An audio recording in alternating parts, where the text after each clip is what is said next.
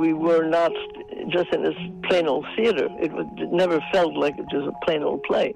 We were really introducing a whole new world to these people who had never met a Jew in their lives. It's an emotional train. You ride that train every night and twice on matinee day. It kind of changed the way that I thought about history and also the world. I had sincerity. I wanted to play this girl that I empathized with and had been murdered by the Nazis. I wanted to play her right. You know, it's just something that I feel like I will probably carry with me for my whole life.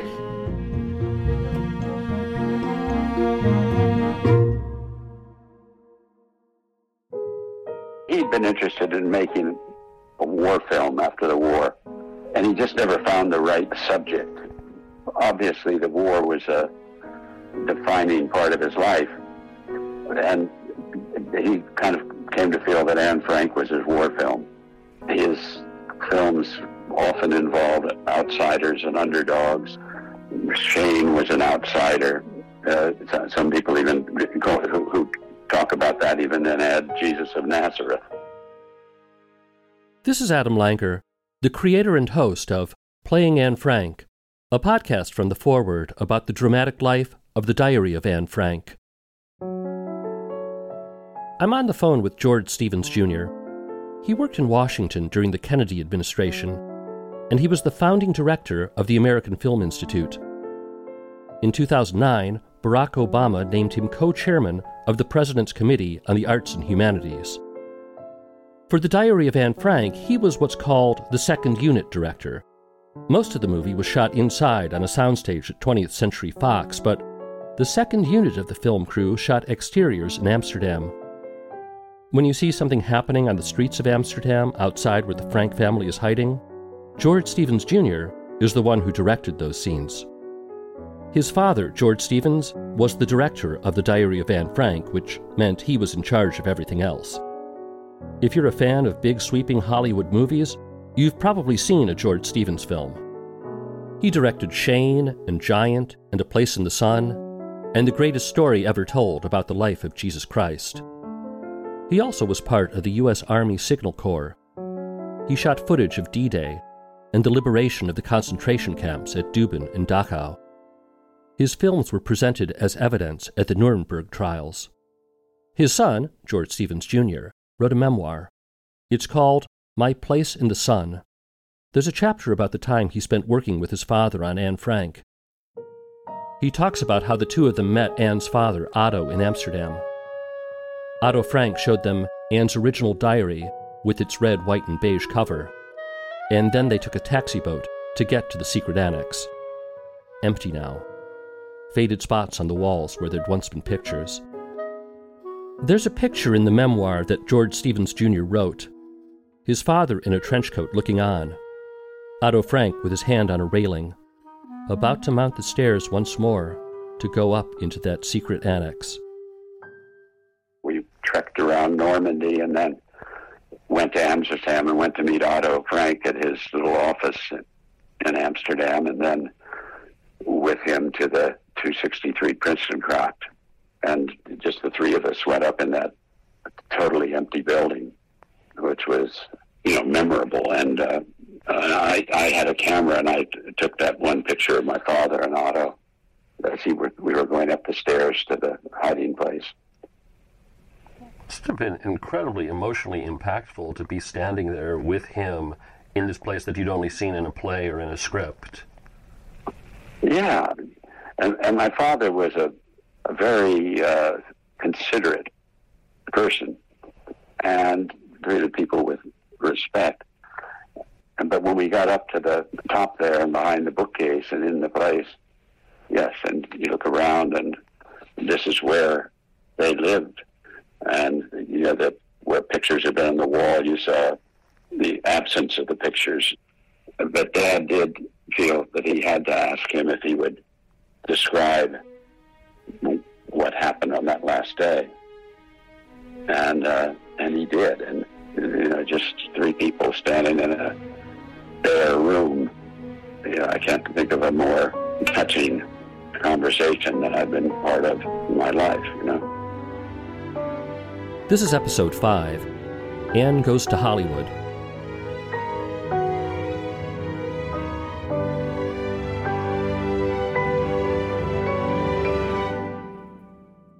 In early 1957, when The Diary of Anne Frank was still on Broadway, 20th Century Fox won a bidding war to turn it into a movie. They hired George Stevens for the job. He cast some of the major roles with actors who'd been in the play. Joseph Schulkraut and Gusti Huber would play Mr. and Mrs. Frank. Lou Jacoby would play Mr. Van Daan. The roles of the younger actors were up for grabs. It was a thing in those days to drum up advance publicity for a movie by auditioning thousands of actors for a sought-after role. If you spend any time with documentaries about the golden age of Hollywood, you've probably seen footage of screen tests, like the ones where David Selznick auditioned a bunch of Scarlett O'Haras for Gone with the Wind before he settled on Vivian Leigh. Fiddle-dee-dee. Ashley Wilkes told me he liked to see a girl with a healthy appetite. Otto Preminger did the same thing with St. Joan.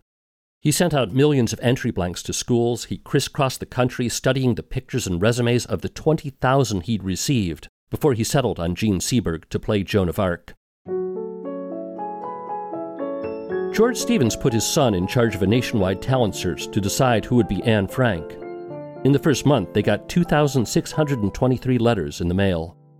I have no acting ability, and I'm sure I knew this at the time, but I still had a complete and utter fantasy that the casting people would come to my high school in Brooklyn and find me. That's Enid Futterman. She's a writer who wound up later collaborating on a musical adaptation of The Diary of Anne Frank. But back in the day when George Stevens and his son were looking for an unknown star, she was just one of thousands who thought they might get to play Anne Frank. It was ridiculous, but I think it was because I felt so connected and I knew I wanted to do something, but I had no idea what that could be. The movie columnist, Luella Parsons, was usually first with the gossip about who was going to star in any movie. When it came to The Diary of Anne Frank, she was usually first with being wrong. Woodbury Hollywood News, featuring Luella Parsons, Hollywood's best-known, best-loved, most distinguished reporter, and her syndicate writer, whose column appears in the Springfield, Massachusetts Republican and 799 other newspapers.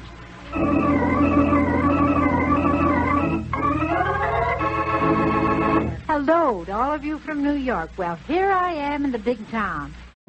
Luella Parsons said Susan Strasberg, who played Anne Frank on Broadway, was a shoo-in to play her in the movie. But Strasberg was already 20, and that seemed too old. Then Luella Parsons said Audrey Hepburn would get the gig. Supposedly, she was Otto Frank's favorite. 2 weeks later, Sheila Graham, the gossip columnist who had a famous affair with F. Scott Fitzgerald, she said Hepburn was out of the picture. Maybe it would be Mary Murphy, who starred with Marlon Brando in The Wild One. Hey, Johnny, what are you rebelling against? What do you got? The British actress Perlita Nielsen, who'd played Anne in the London production, she flew in for a screen test. Margaret O'Brien said she was crushed she couldn't play Anne Frank. By early 1958, the Stevenses had narrowed down their list of Anne Franks from 10,000 applicants to just 6 finalists. There was Melinda Byron from Evanston, Illinois. She'd just appeared in a movie called Teenage Thunder. I don't want you to get in trouble with the police again. Come on, Johnny, let's go. Betty, I kind of had the idea you wanted to be my girl. Well, I do want to be your girl. Johnny, you're hurting my arm. There was Alana Cooper from Tel Aviv, also known as Alana Eden. She'd starred in the biblical film The Story of Ruth. I talked with a man who believes no God could be pleased to accept the life of a child on the altar. I could not meet his questioning. There was Sabina Sinjan, a 14-year-old actress and singer from Berlin, Marianne Sarstadt, a ballerina from Amsterdam, Chariklia Baksavanos of Vienna, Marie Versini of Paris, and there was a 17-year-old model from New Jersey who caught George Stevens Jr.'s eye. Her name was Millie Perkins. And when you saw Millie Perkins, either her screen test or do you remember what leapt out to you about her? Certainly her eyes, her kind of delicacy. I really wouldn't want to try and characterize it too much. And she just seemed like the right person, weighed against the others. I had been getting calls from California from a publicist for George Stevens, who directed the movie, saying that he wanted to meet me. He'd seen my photos on top of magazines. He called someone that said, find this girl, I want to interview her. I'm looking for an unknown girl to play Anne Frank. That's Millie Perkins talking to me on the phone from California. She told me what she knew about the history behind the Diary of Anne Frank before George Stevens tapped her to star in it. Not much. I wasn't interested. I wasn't. People said something about being an actress. I said, oh, well, I'm not an actress, and I didn't know anything about the story or anything like that. I knew who George Stevens was because when I was in high school, he was the director of A Place in the Sun, which was my favorite movie and my favorite book of all time. Well, George directed the movie, and I went to see the movie, and I fell in love with the movie, and I always remember the name of the man that directed it. And I told somebody, this George Stevens from California, they keep calling me from California. They want me to test for this movie called The Diary of Anne Frank. It's the first time I had mentioned it to anybody. And my French friends who were astute, they said, oh, Millie, that's a very important movie. I said, really? And, it was all new to me, right? So I'm in Paris, and I remember I cried all the way back from Paris to New York because I didn't want to go home, but I said, oh, okay, I'll go home. And I got to New York, and George Stevens set up to have an interview test for The Diary of Anne Frank. Once both George Stevens, the father and the son, had decided that Millie Perkins was the right actor to play Anne Frank, they still needed to get the go-ahead from one other person, Anne Frank's father. George invited me to go to his house to meet Otto Frank because he wanted Otto to okay me. And I went to the house for dinner, and I had dinner, and then George said, well, maybe you and Mr. Frank would like to go into the library and talk for a while. Excuse me. It always makes me want to cry because it wasn't a very emotional thing to me. But I went into the library with Mr. Frank, and and I sat there for a second, and we were kind of shy with each other, and we didn't know what to say because George had sent us to talk. And Mr. Frank looked down at my hand, and you know how I wish I could do it in person to you. When you clasp your hand and you put your thumb inside your forefingers and it's holding the forefingers, you know what I mean? Yes. It's like a protective thing. Mr. Frank looked down at my hand, and he said, oh my goodness, Alma used to sit that way all the time. And I knew that it meant something to him, and because it sure meant something to me when he looked at that, I knew that he recognized who I was, and I knew that it was going to be okay. George Stevens talked to the press about Millie Perkins. She was a quiet girl, he said, but then she starts to unfold, like an artichoke. One of the things he seemed to like was the fact that Millie Perkins hadn't been so sure she wanted the role. She was independent-minded and opinionated, a lot like the real-life Anne she was supposed to play. I had a mind of my own, and nobody could tell me what I could do or couldn't do. I decided. And how much of that did you bring into playing Anne Frank, that kind of mindset? Because that's who Anne Frank was. Anne Frank could not be told what she could or couldn't think. And what she could be told what she couldn't do because she was still young, but she was protested things. But, I was that kind of person. When I read the diary, I said, oh my goodness, I know who she is. Because it was me.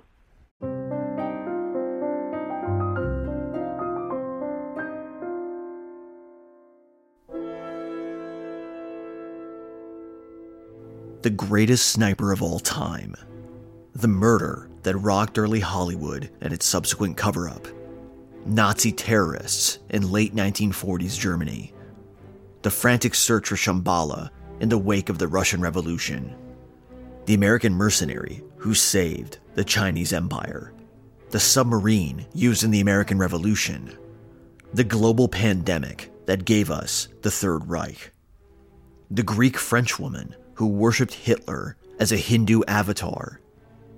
The father of modern Palestinian nationalism, his role in the Holocaust, and his relationship with Nazis who had affinities for Islam. What do all of these stories have in common? They are strange. They are unbelievable. They are perhaps even impossible, but they are all true. And you can learn about them on the History Impossible podcast. Subscribe on whatever podcast platform you use or visit historyimpossible.com today.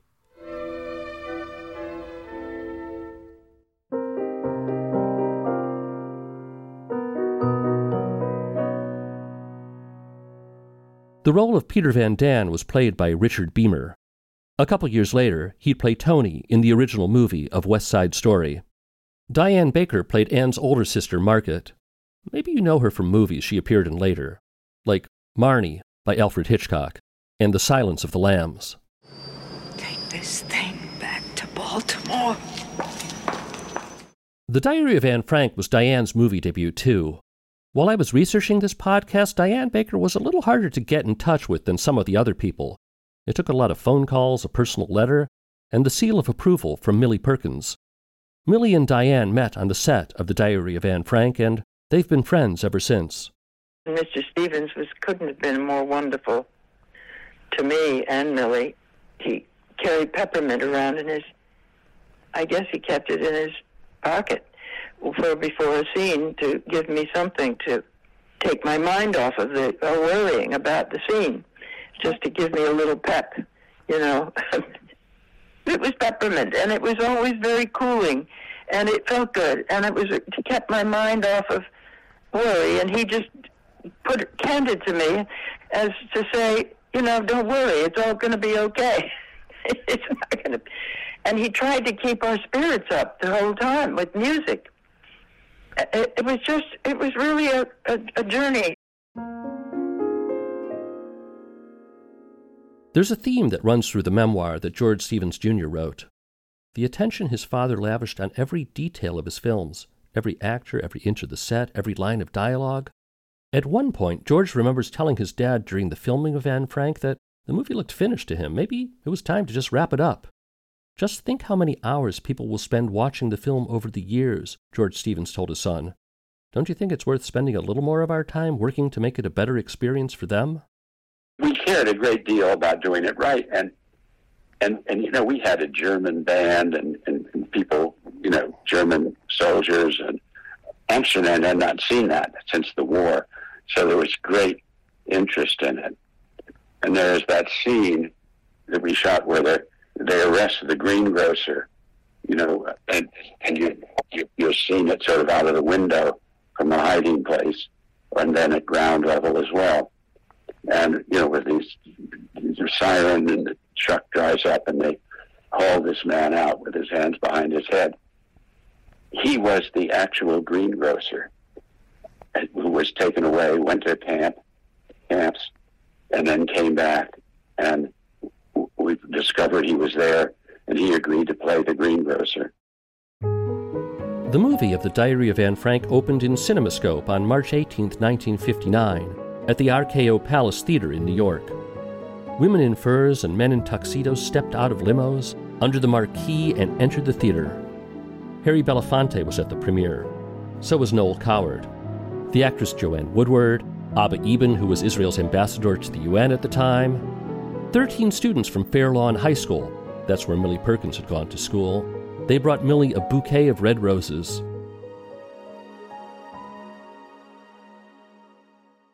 The New York Daily News gave The Diary of Anne Frank 4 stars and called it a film masterpiece. The film columnist Dorothy Kilgallen said it was flawless. A little over a week later, Shelley Winters, who played Mrs. Van Damme, went on The Ed Sullivan Show to talk about the power the film had. This child said that when she examined history as she studied it, she saw that mankind always had the good triumph. She said that in spite of everything, I believe in the goodness in man. You know, and that comes over so shiningly in this picture, and I want to recommend to the entire country to see it, because this is a very wonderful experience. How about a wonderful hand for this fine young star? At the Academy Awards, Shelley Winters won the Oscar for Best Supporting Actress.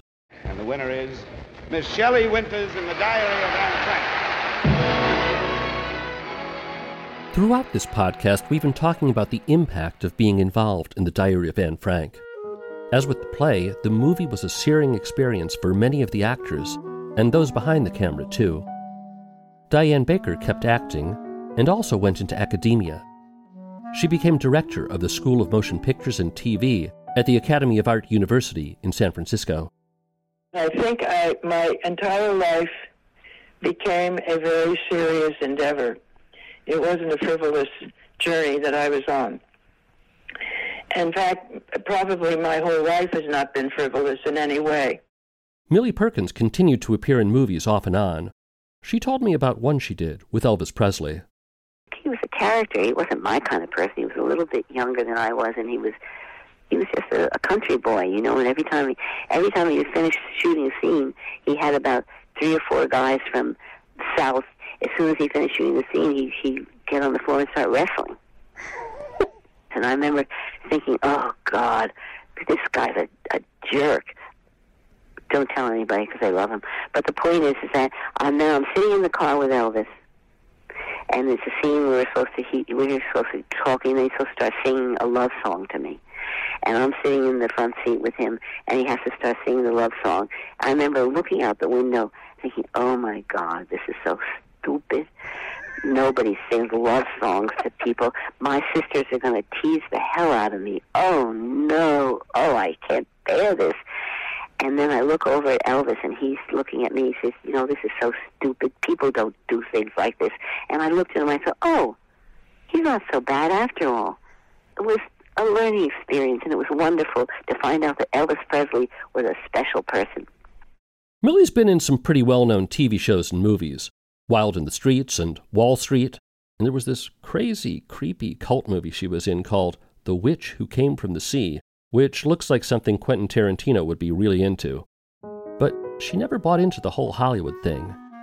And there are big chunks of time where she drops off the map. She moved to Oregon to raise her family. She taught art and acting and hosted a local talk show. She only returned to Hollywood when she needed money. People came to my little teeny house in Jacksonville, Oregon, young people from the schools, and they would come and I would do acting classes with them. And I loved it. And I stayed in Oregon, I guess, to get away from society and to get away from the cities and get away from the movie business and all that. I did what I wanted to do and tried things. I never had an ambition to be a movie star or not to be a movie star. When something came along that interested me, I went and did that. As it turns out, probably the best example I can find of how the movie of the Diary of Anne Frank affected the people in it comes from someone I actually didn't talk to. Richard Beamer, who played Peter Van Daan. He didn't respond to my requests for an interview for this podcast. I'm not even sure he got my letters. He acted for a while, maybe you saw him in Twin Peaks, and he directed some documentaries. But he took a more spiritual path. Millie Perkins told me he follows a different drummer. In 1998, he made It's a Beautiful World, about David Lynch's trip to India to meet Maharishi Mahesh Yogi, the founder of Transcendental Meditation. Since I didn't talk to him, I didn't think I'd be able to figure out how playing Peter in the Diary of Anne Frank affected him, or if it did at all. But then, while I was in the New York Library for the Performing Arts, I found an old documentary he made. In 1964, a few years after the Diary of Anne Frank, Richard Beamer worked for the Mississippi Summer Project, registering young black voters. His experiences there became the subject of his movie. It was called A Regular Bouquet. In the final moments of this documentary, which runs about 45 minutes, Beamer says something that, if you've seen Anne Frank or if you've read it, it's going to sound very familiar. And listening to it, you get the sense that Anne Frank really did have a profound effect on him, just like it had on everyone else. The Second War for American Independence has begun. It is a war against ignorance. And we who remain silent, passive, are condoning murder as surely as if we light the match, pull the rope, or fire the gun. People are really good at heart. And so the people of Mississippi. Black, white, all. People are really good at heart. Down in Mississippi, where he was working for civil rights, Richard Beamer was still thinking about Anne Frank. The producer and the writers of the original Broadway play, they were still thinking about the Diary of Anne Frank too, and they were wondering what they would do next. The idea they came up with is one you may not have heard of, and it's what we'll talk about on the next episode of Playing Anne Frank. You've been listening to Playing Anne Frank. I'm Adam Langer. I'm the executive editor of The Forward. I wrote and created this podcast. It was produced and engineered by Cole Acasio. Our associate producer is Scylla Shaman. She composed the original score, which features Anat Cohen on clarinet. Playing Anne Frank is a production of The Forward. Our editor-in-chief is Jody Radorin, and our CEO is Rachel Fishman-Feddersen. Playing Anne Frank is made possible in part by funding from Canvas, the Cy Sims Foundation, and Barbara Streisand. Our consulting producers are Julianne Hausler, Doug Matica, and Jerome Kramer. Additional editing and research by Samuel Breslow, Irene Katz-Connolly, Mira Fox, PJ Grissar, Beth Harpaz, and Matt Littman. The Forward's VP of Development is Lisa Lepson. Our grants manager is Jason Mandel. Our digital innovation director is Jacqueline DeBonis. Designed by Anya Ulinich and Angeli Zaslavsky. Special thanks to Stephanie Abu, Marie Kuhlman, Elizabeth Ellis, Jay Ehrlich, Whit Lacasio, Daniel Liddell, Charlie Meyerson, Lauren Allerhead, Dahlia Shaman, Solveig Zisinich, and to Lauren Pacell of Tink Media and Talia Zaks. The Forward Association is a 501c3 nonprofit organization founded in 1897.